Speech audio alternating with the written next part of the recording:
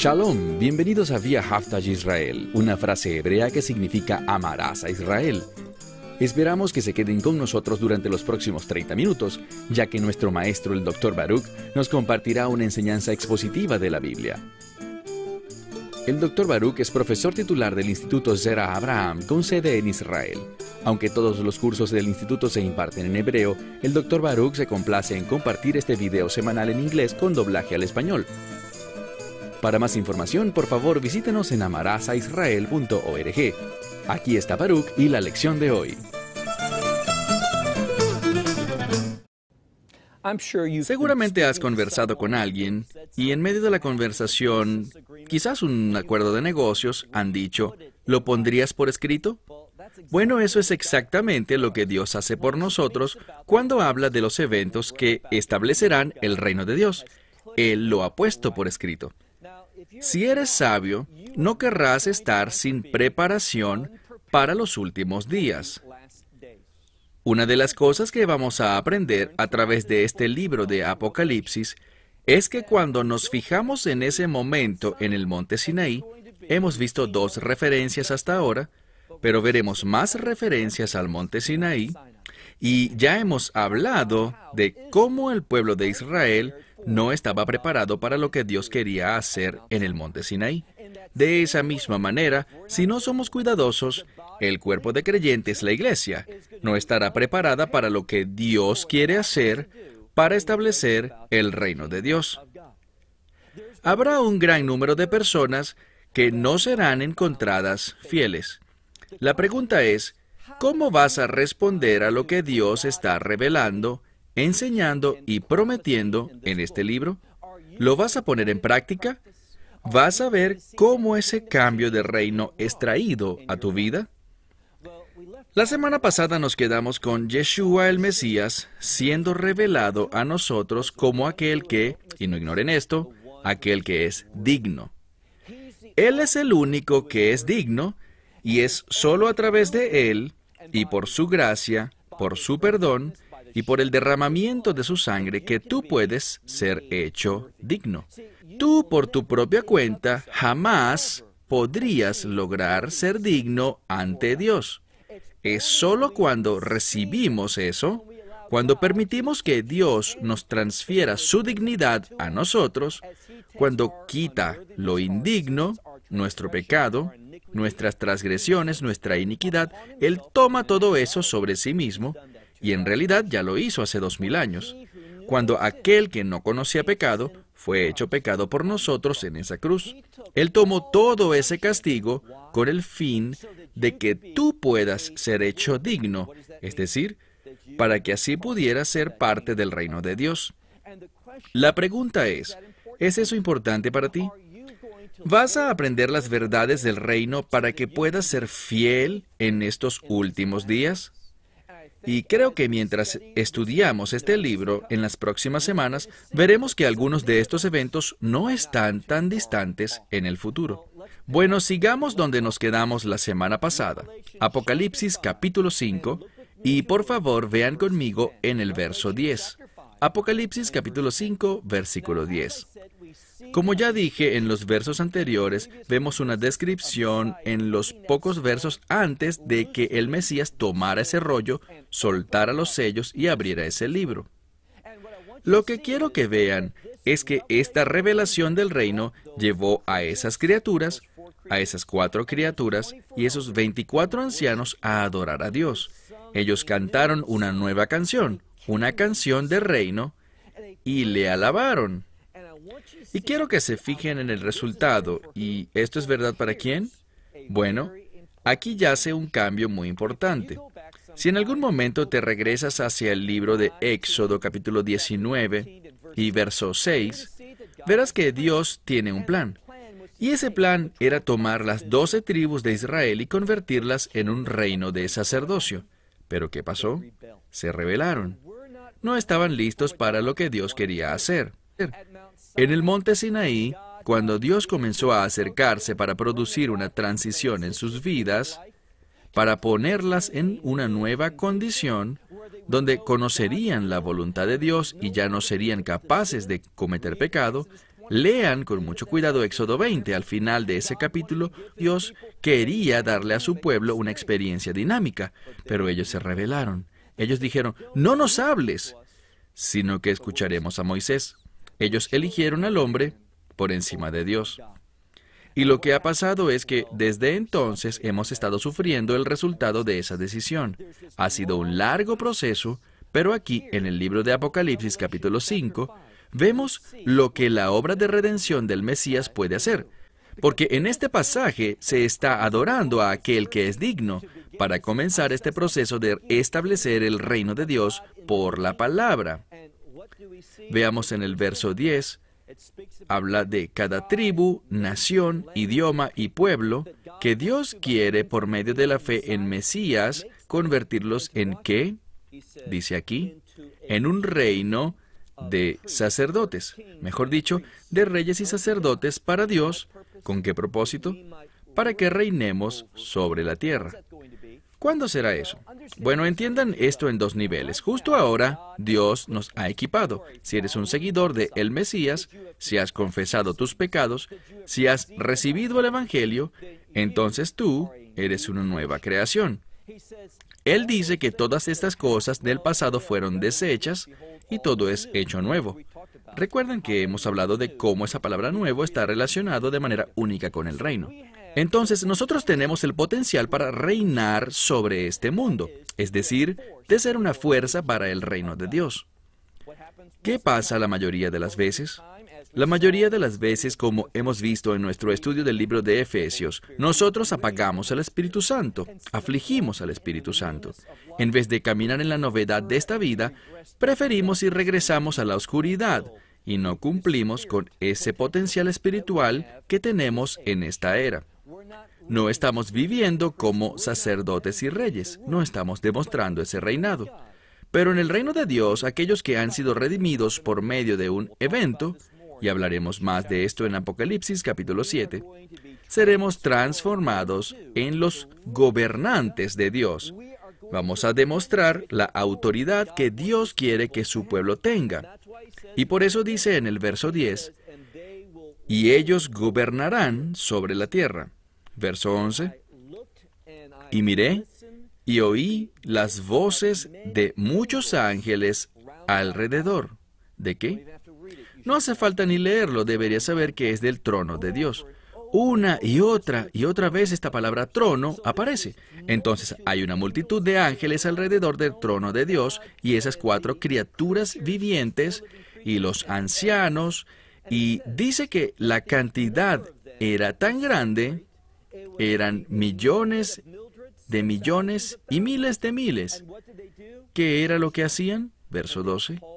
Y decían a gran voz, digno es el Cordero que fue inmolado de recibir poder, riquezas, sabiduría, fortaleza, honra, esplendor, gloria, alabanza y bendición.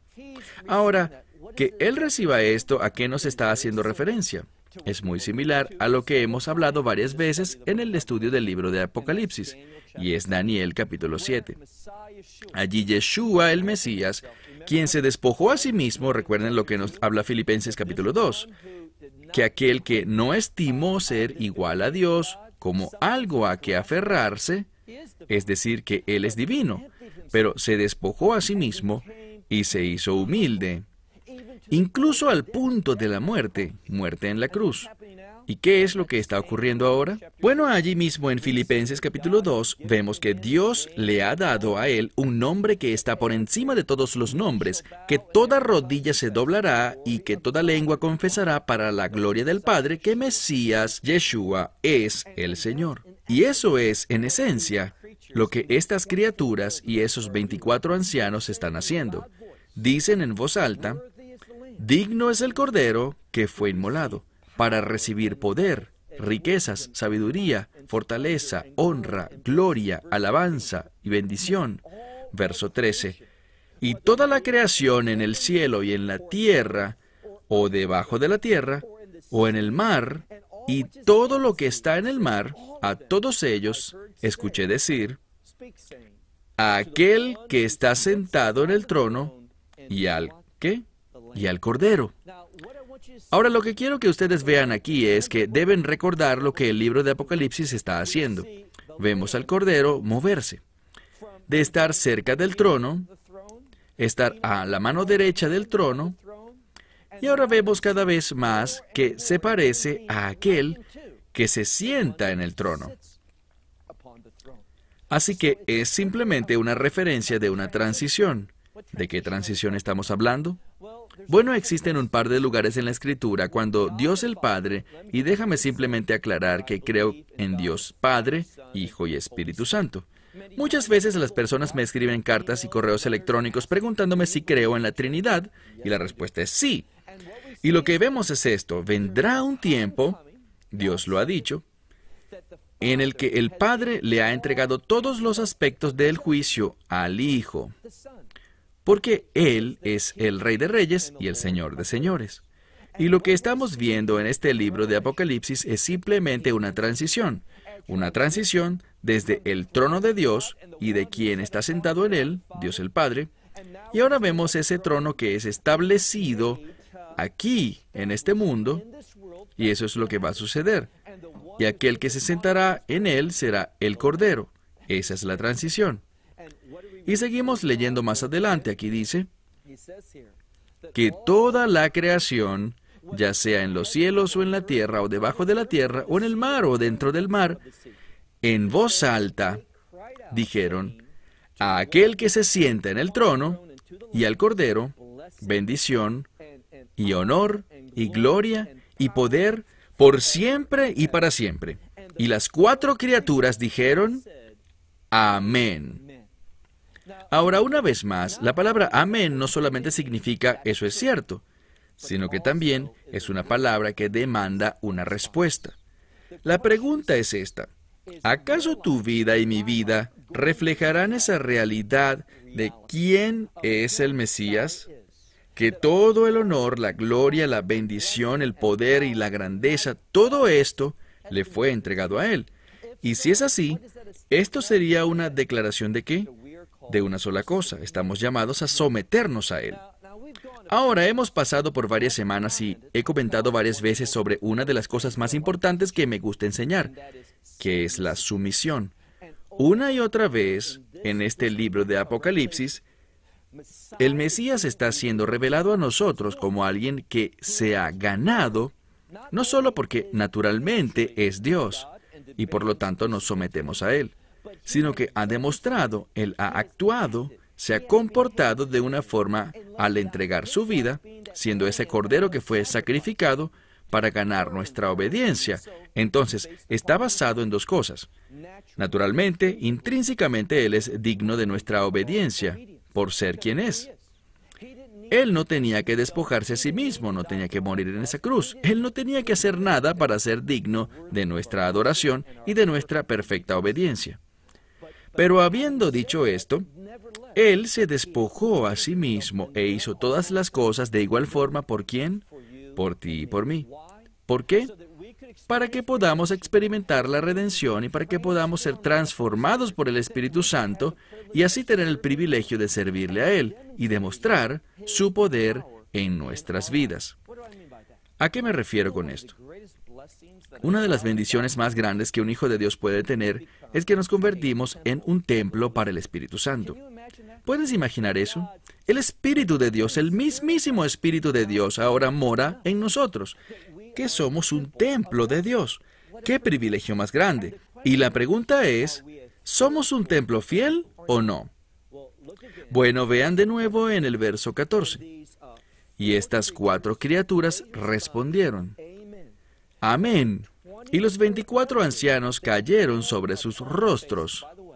Por cierto, hasta ahora en nuestro estudio del libro de Apocalipsis, 3 veces los ancianos, cuando Yeshua el Mesías es revelado, cuando Él es proclamado, cuando vemos su verdadera identidad, cuando lo vemos tomando ese lugar que es suyo por derecho, ¿qué hacen los ancianos? Se postran y adoran. Aquí está la verdad bíblica. Mientras más estemos sintonizados con lo que Dios está planeando, más entenderemos la obra del Mesías. No solo lo que hizo hace 2000 años, sino cómo se está moviendo, funcionando y actuando en nuestras vidas. Eso nos llevará a adorarle a Él. Pero quiero que vean el tipo de adoración. No dice solamente, y nos vamos a enfocar en la adoración en unos minutos, pero antes de llegar allí, nos dice que se postraron sobre sus rostros y no ignoren la lección que se nos está enseñando. La voy a leer y luego así la podemos discutir. Final del capítulo 5, verso 14. Leemos, los 24 ancianos cayeron sobre sus rostros, y luego dice, y adoraron a aquel que vive por siempre y para siempre. Ahora, fíjense en la conexión. Quiero que vean que primero cayeron sobre sus rostros, que significa un acto de total redención. Si ustedes son sabios, serán capaces de pensar acerca de ayer, la semana pasada y el mes pasado, y serán capaces de escribir las veces en las que han demostrado sumisión a Dios. Cuando se han humillado delante de Dios. Asimismo, esto es muy importante porque es la humildad la que nos posiciona para poder adorar a Dios. Así que no es por accidente que 3 veces vemos a los ancianos postrados sobre sus rostros. Esto no era algo que hicieran intencionalmente. Era simplemente el resultado de conocer al Mesías, conocer lo que ha hecho y quién es Él.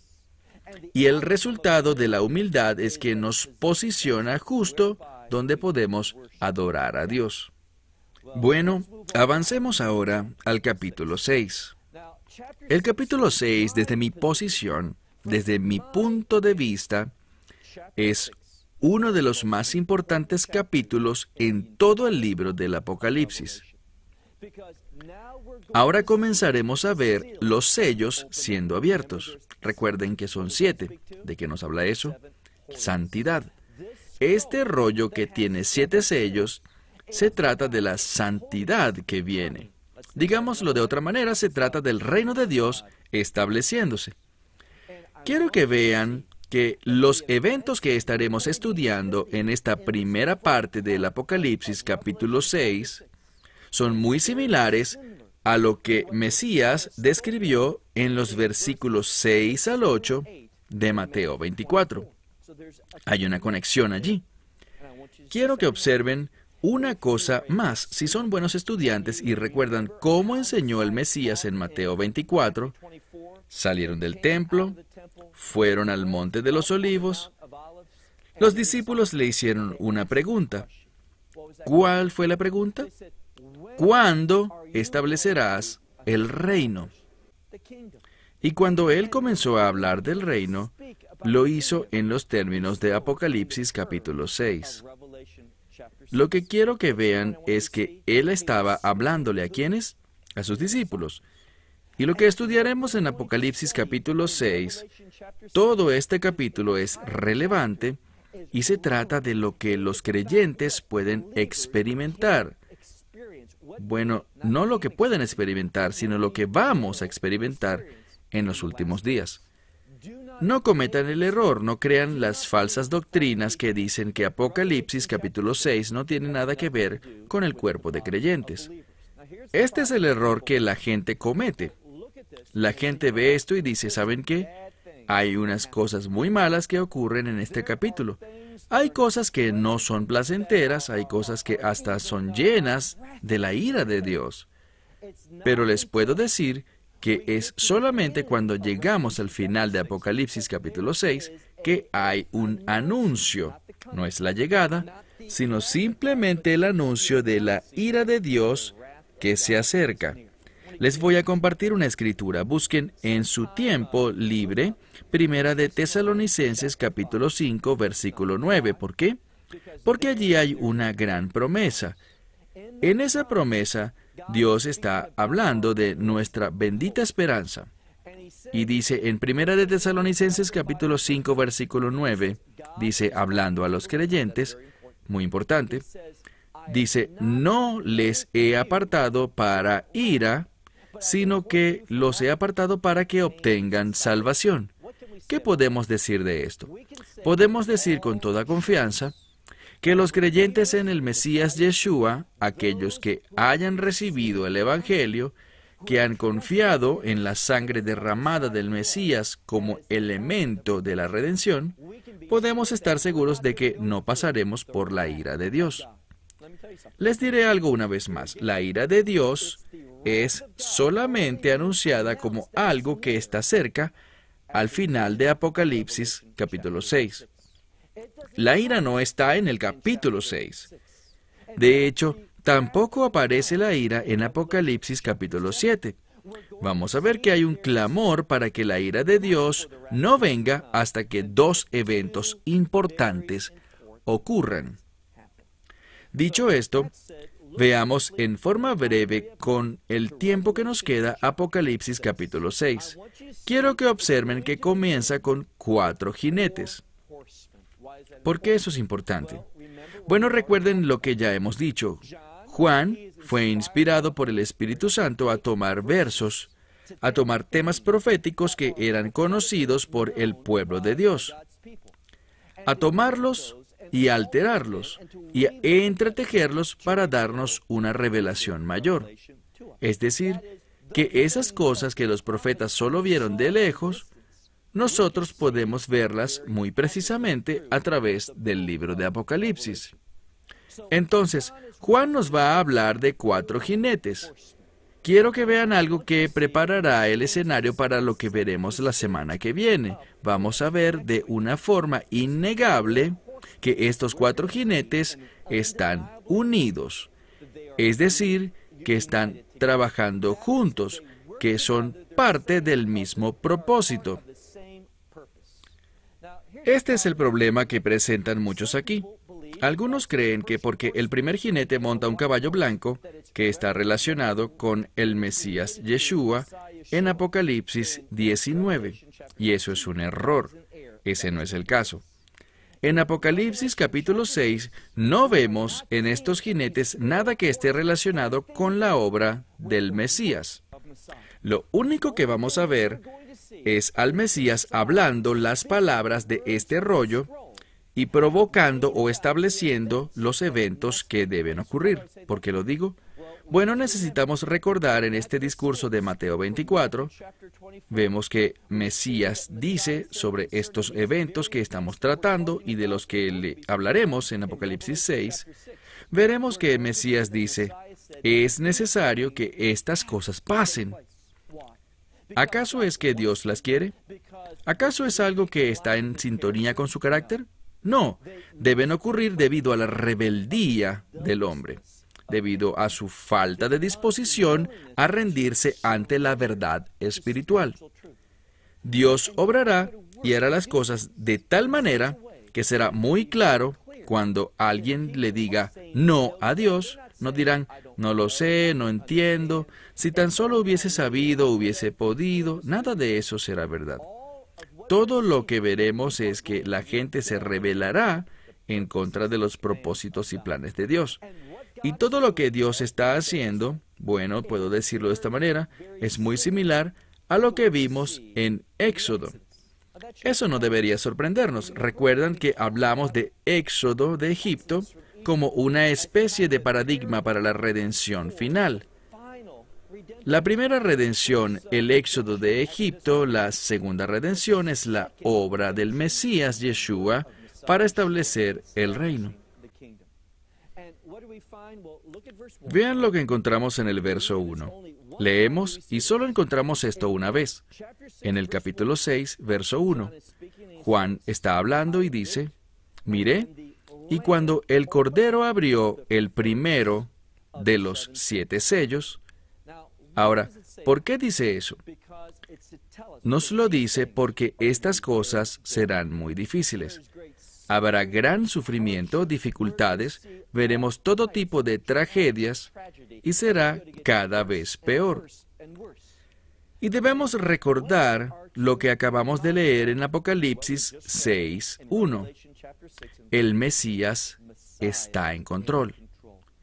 Está hablando estas cosas no porque Él las desee, sino porque tienen que pasar por un fin, que su voluntad sea establecida.